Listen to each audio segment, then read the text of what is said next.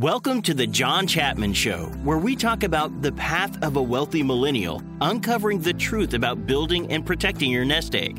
Join us on this journey as we hear the stories of millennials and mentors alike to help you plan, manage, and protect your wealth. John is an employee of WorthPoint LLC. All opinions expressed by John and podcast guests are solely their own opinion and do not necessarily reflect the opinions of WorthPoint. This podcast should not be relied upon for investment decisions and is for informational purposes only. Hey, Matt Perkins, welcome to the podcast. Thanks, John. Happy to be on. Matt, this is great. You know, we chatted a couple of weeks ago, and for the listeners out there, Matt has a lot of experience in the sales world, and we're going to get to his sales philosophy and mindset and actually bring some practical tips for those of you out there. Granted, some of you may be in the sales role and you get trainings, but there's a lot of us who aren't in a traditional sales role, but still need to have a mindset of a seller, or at least take the appropriate mindset, because frankly, most of life has a component of sales. So there's so much fun content that we can get through today. Matt, before we go crazy on all of it, let me just go backwards in time. Tell us a little bit about your background. Where did you grow up, and what was life like growing up? Yeah, so I grew up in a place called Tri-Cities in southeastern Washington.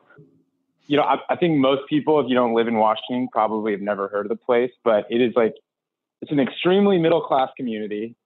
Our sort of claim to fame is that we've got the world's first nuclear reactor about 20 minutes outside of where I grew up, the B reactor. I don't know what happened to the A reactor. We don't talk about that. But, we don't talk about it. That's funny. That's your claim. Yeah, we don't talk about that one. And I'm curious too, we've talked before, like when was your first encounter with the idea of sales? Yeah, so when I was about right around the age of 7 or 8 years old, there was a water park called Oasis Waterworks in my town. And I'm sure it was summertime, so I'm sure it was like in the 90s that day. And one of my buddies had phoned the house and wanted to know if I wanted to go to the water park. And my mom was like, no, I don't have any money to give you for it. And so I was like, shoot. I was like, what can I do? And what I ended up doing was I had this pair of roller skates that I outgrew. I was no longer using them. And so I took that pair of roller skates to a couple different houses and tried to sell them for $12, which was the price of a ticket to go to Oasis Waterworks. Perfect. And I ended up selling them to the neighbor girl, Sarah Anderson. And the best part of that story, you know, probably at that point, the best part of the story was getting the $12 so I could go to the water park. Sure. But, you know, looking back on it, you know, Sarah used those skates for 2 years. And then she gave those skates to her sister, Jessica, who also used those for 2 years. And I found out about this when I was probably 16, 17, when I went over to their house. It was a family we stayed in touch with. And the way that they talked about those skates was kind of special. Like both the kids loved them. So the parents would like buy them new skates for Christmas, but they would just always use the ones that I had sold them. And I was like, wow, I'm so glad that you guys got so much value out of that. That is so awesome. And how old were you? That was the very first time. Happened? I was probably somewhere in the ballpark of 7 or 8 years old. I love that too, because initially it was your issue and your need, but it ended up turning into something where you were solving a problem for her, which, you know, just gets back to this philosophy of sales, which I want to dive into in a second. So that's kind of a neat story to think back on. When did you first realize that all of this happened? Maybe in the moment you might not have thought of it as a literal sales experience. So how old were you when you first realized that this was a key moment in your early childhood? Probably when I got to college and had sort of decided that selling was what I wanted to do. And, you know, as with anything, when you're sort of deciding your path, like, I don't know, for me, like I was looking for evidence to why, like maybe this might be the right path. And I was looking at instances in my past, and I remember that occurrence. I remember other times growing up when I would sell wrapping paper and stuff like that during Christmas time. Selling wrapping paper? Yeah, wrapping don't you paper. Go to the store for something like that? No, the school would like hand us out these little books and they'd say, go sell all this stuff. And it was kind of like a fundraising sort of exercise. And I think for most people, it was meant to probably take it around to your grandma and your aunt, your uncles and whatever. And they just buy all this junk from you because that's what you're supposed to do. You're supposed to be nice to your little nephew that is trying to hawk some wrapping paper. And, but I ended up taking this thing door to door in my neighborhood. What? Because the top door to door, yeah, because the top prize was a cell phone. And oh snap, that's an incentive. I know, right? And at that point in time, my parents were like, "Yeah, we're not getting you a cell phone." So I saw that and I was like, "I'm getting a cell phone." And I went out and I sold enough to get that cell phone. Funny story, it ended up not working at all. Oh no! And, get out. God bless my parents. They saw how hard I worked to get that cell phone and they went out and they got me one. A Virgin Mobile flip phone. It was amazing. Wow, the good old days. That's awesome. The flip phone. Wow, that's actually we hadn't chatted about that story, but I love that. And so you were introspective at some point in your life about all of your sales experience. I guess fast forward a little bit and take us up to college, because I understand that in college you had some interesting sales experience too. So what type of jobs did you have when you were at the University of Washington? Yeah, so when I was at UW, I had a couple of different sort of sales jobs. I'm not going to talk about all of them, but one summer I sold above ground pools at Palace Pool and Patio in Kennewick, Washington, which was interesting. And then another summer, I actually, strangely enough, went and worked for Philip Morris and sold cigarettes to various retailers. Wow, very wholesome. Good for you. I know, but I didn't stick that one out. But probably the most like impactful selling experience that I had in college was when I worked at a place called Quality Sewing and Vacuum. And a vacuum salesman. A vacuum salesman. So it's funny. I usually, when I tell that story, people say, "Oh, like door to door," and I'm like, "Oh, thank God, no." We had a storefront, and when I had started, my job was essentially I was a vacuum repairman. People would bring in the vacuums, I would fix them up, and that was my job. And then one day the manager was like, "You can sell the stuff on the floor if you want to." And, we do pay commission. And I was like, "Oh, really?"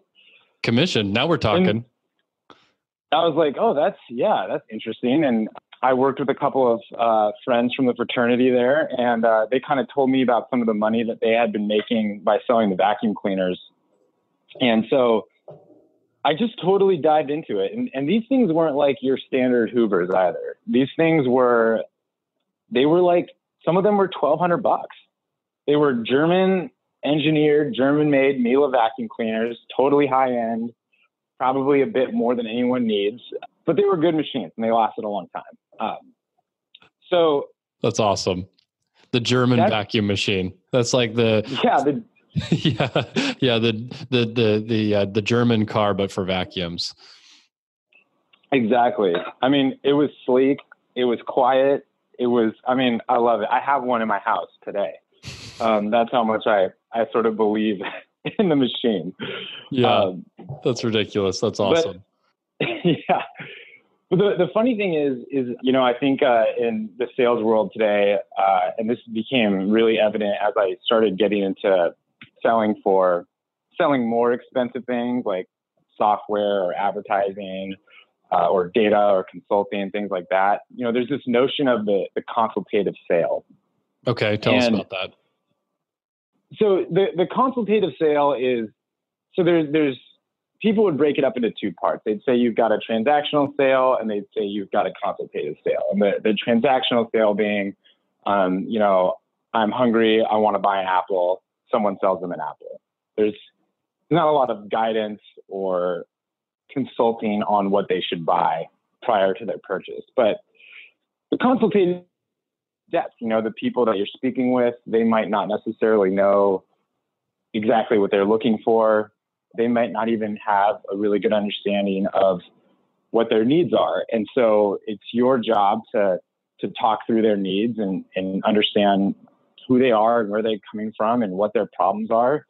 And you consult with them on an option or a couple options to solve that problem. And so oddly enough, that's an important thing that I have to pause on, because I find that for especially those that either aren't in sales or haven't been trained in it, this is an easy place to initially get hung up on, because we might have as consumers, we've experienced the transactional sale. And if it's done at its worst, it becomes really memorable in a bad way.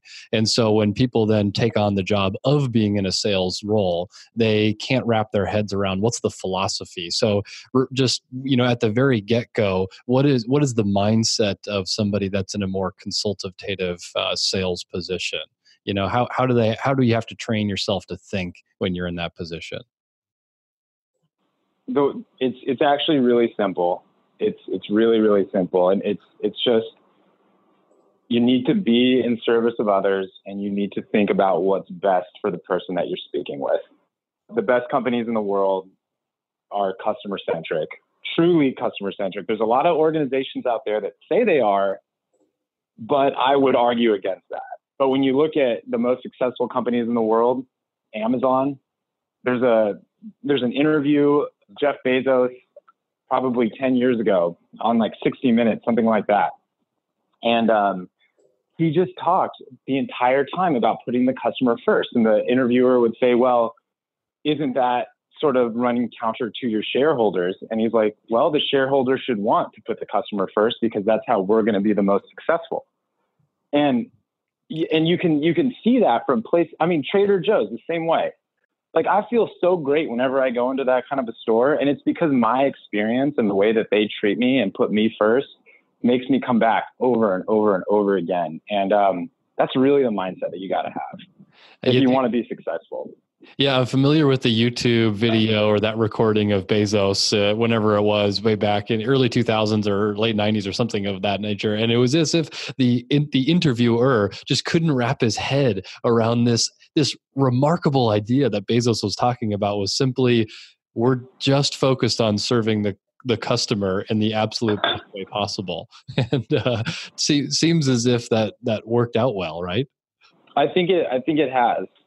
And I think it's challenging, especially for young sellers or even sellers who are in the midst of their career, because as a salesperson, a lot of the influences around us are not necessarily customer centric. Like, for example, take a look at salespeople in popular culture, and you have movies like Glengarry Glen Ross or The Wolf of Wall Street. And I've had sales managers, like, at the end of the month, send out clips from those types of movies. And it's like, nobody wants to buy from those people. That's not something to be proud of, because you're not putting them first. Like, these people aren't food that you're hunting down. These people that you're trying to help. And so really, go ahead. No, I think that unfortunately is what continues to sort of damage or tarnish a factor inside the industry, and it's odd. It seems that just is going to continue to persist. Maybe it's a certain personality type, but I have something that I actually read recently is, and I think from my financial planning cap, we're a consumer-based economy. Our GDP comprises of almost 70% of consumer spending and maybe 30% of government spending. So more than 2/3 of our economy is based on people liking to buy. And so I read a funny line, which is, people like to buy, but they hate to be sold to. And so a silly thing for people in a sales position, human nature, at least in America today, is that people enjoy some thrill of buying it. It gives them some type of a reward. But if you're coming at it from a sales Wolf of Wall Street mindset, somehow you can get in the way of the thing that you actually want to do, and you can turn people off, which I find really kind of silly and ironic. But I want to ask too, again, thinking of somebody who might not specifically be in a sales role, or maybe even people that are but have bad managers, now that you take the philosophy of just simply service and helping somebody else, what are some of the other things that they need to be thinking about? Where's our next step? We've got a philosophy. What are some of our action steps to go forward in that way? Yeah, absolutely. So I've got about 3 or 4 sort of sales tactics that I deploy when I sell, and I think they're going to be a lot different than what most people think from a sales tactic. My sales tactics have nothing to do with negotiations or applying discounts or overcoming objections, et cetera. Now, all of those things are really important, but truly the foundation of sales is the ability to listen. I mean, my gosh, like, I think we can all listen. I think we live in a better world if we all listen more and talk less. I mean, a wise man once said, God gave us 2 ears and 1 mouth for a reason. Amen. Yeah, that's great. And so listening is really important. And then the other thing is empathy. And I think this is one thing that a lot of people get a little bit confused on and they get a little mixed up on. And when I was kind of coming up, people would talk to me about empathy in a way that it was, you need to understand, you need to empathize with the customer's pain.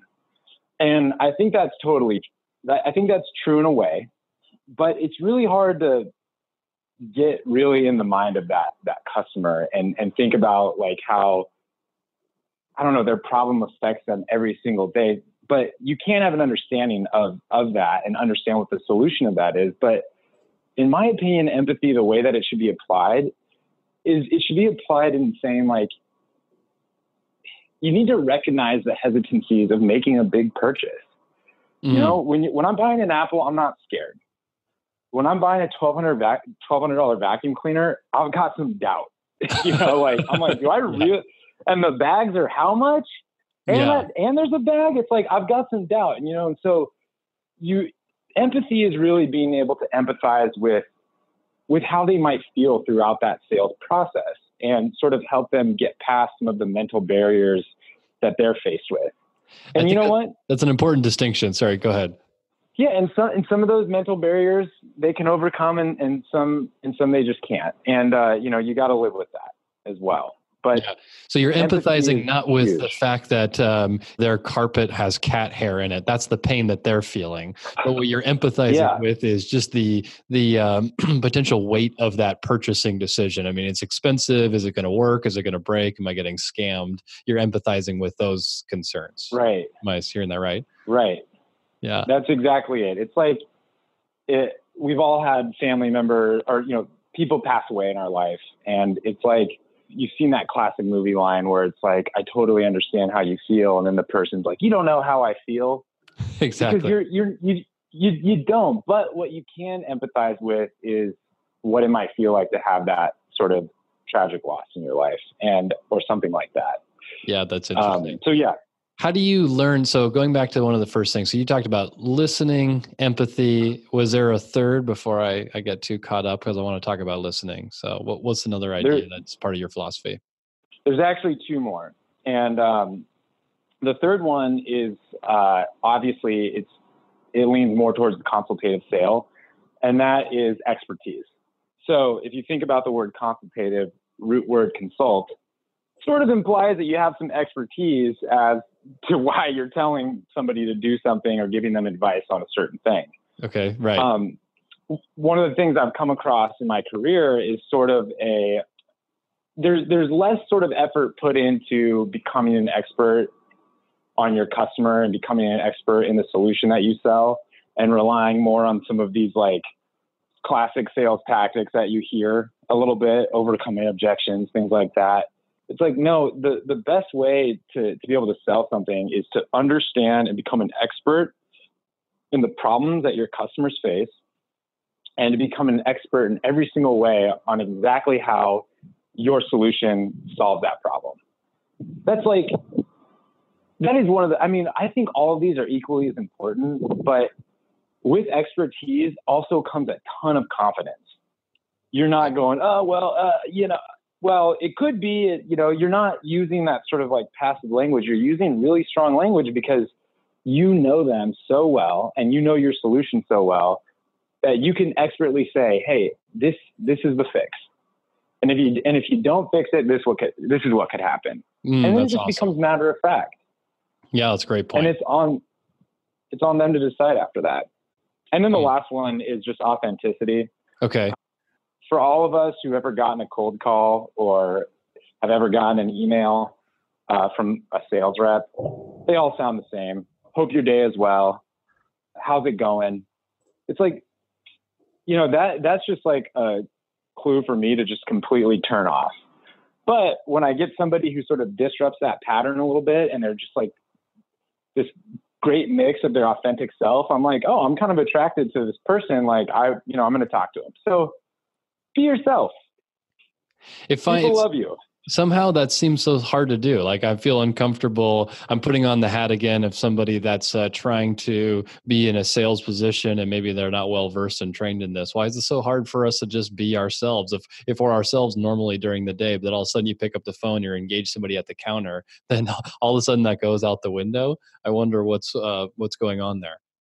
I think it's a hard question to answer, but I think it must be some sort of deep-rooted thing in human psychology where there's safety and conformity, and so I don't know. The thing is that you just have to recognize that, and you just have to have a little courage, and the more you do it, the more confidence that you actually get, and there's a lot of science and studies that suggest that as well. The more you can be authentic and be courageous, just the easier it becomes.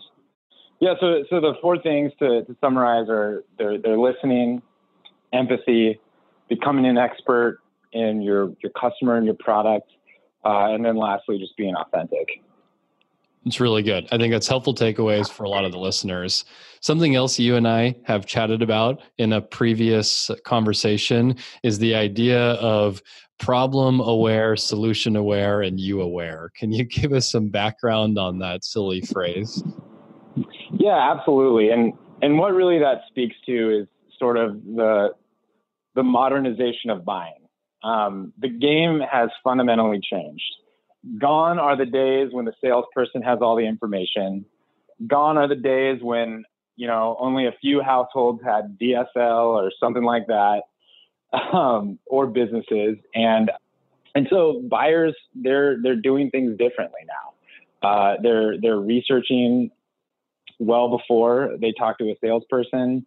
They have more information, and they're just more empowered. And so when I talk about problem aware, solution aware, and you aware, what I'm kind of alluding to is the buyer's journey. And the thing that I love about this, John, is that, I think the most frustration comes from sort of missed expectations in sales.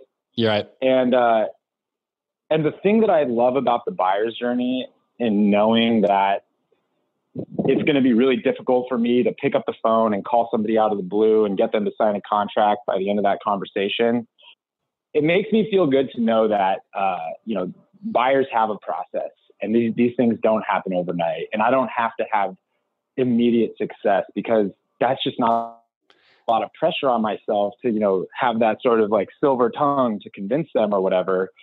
My job is to guide them and provide them with some information, and ultimately, lead that horse to water, so to speak. And so, yeah.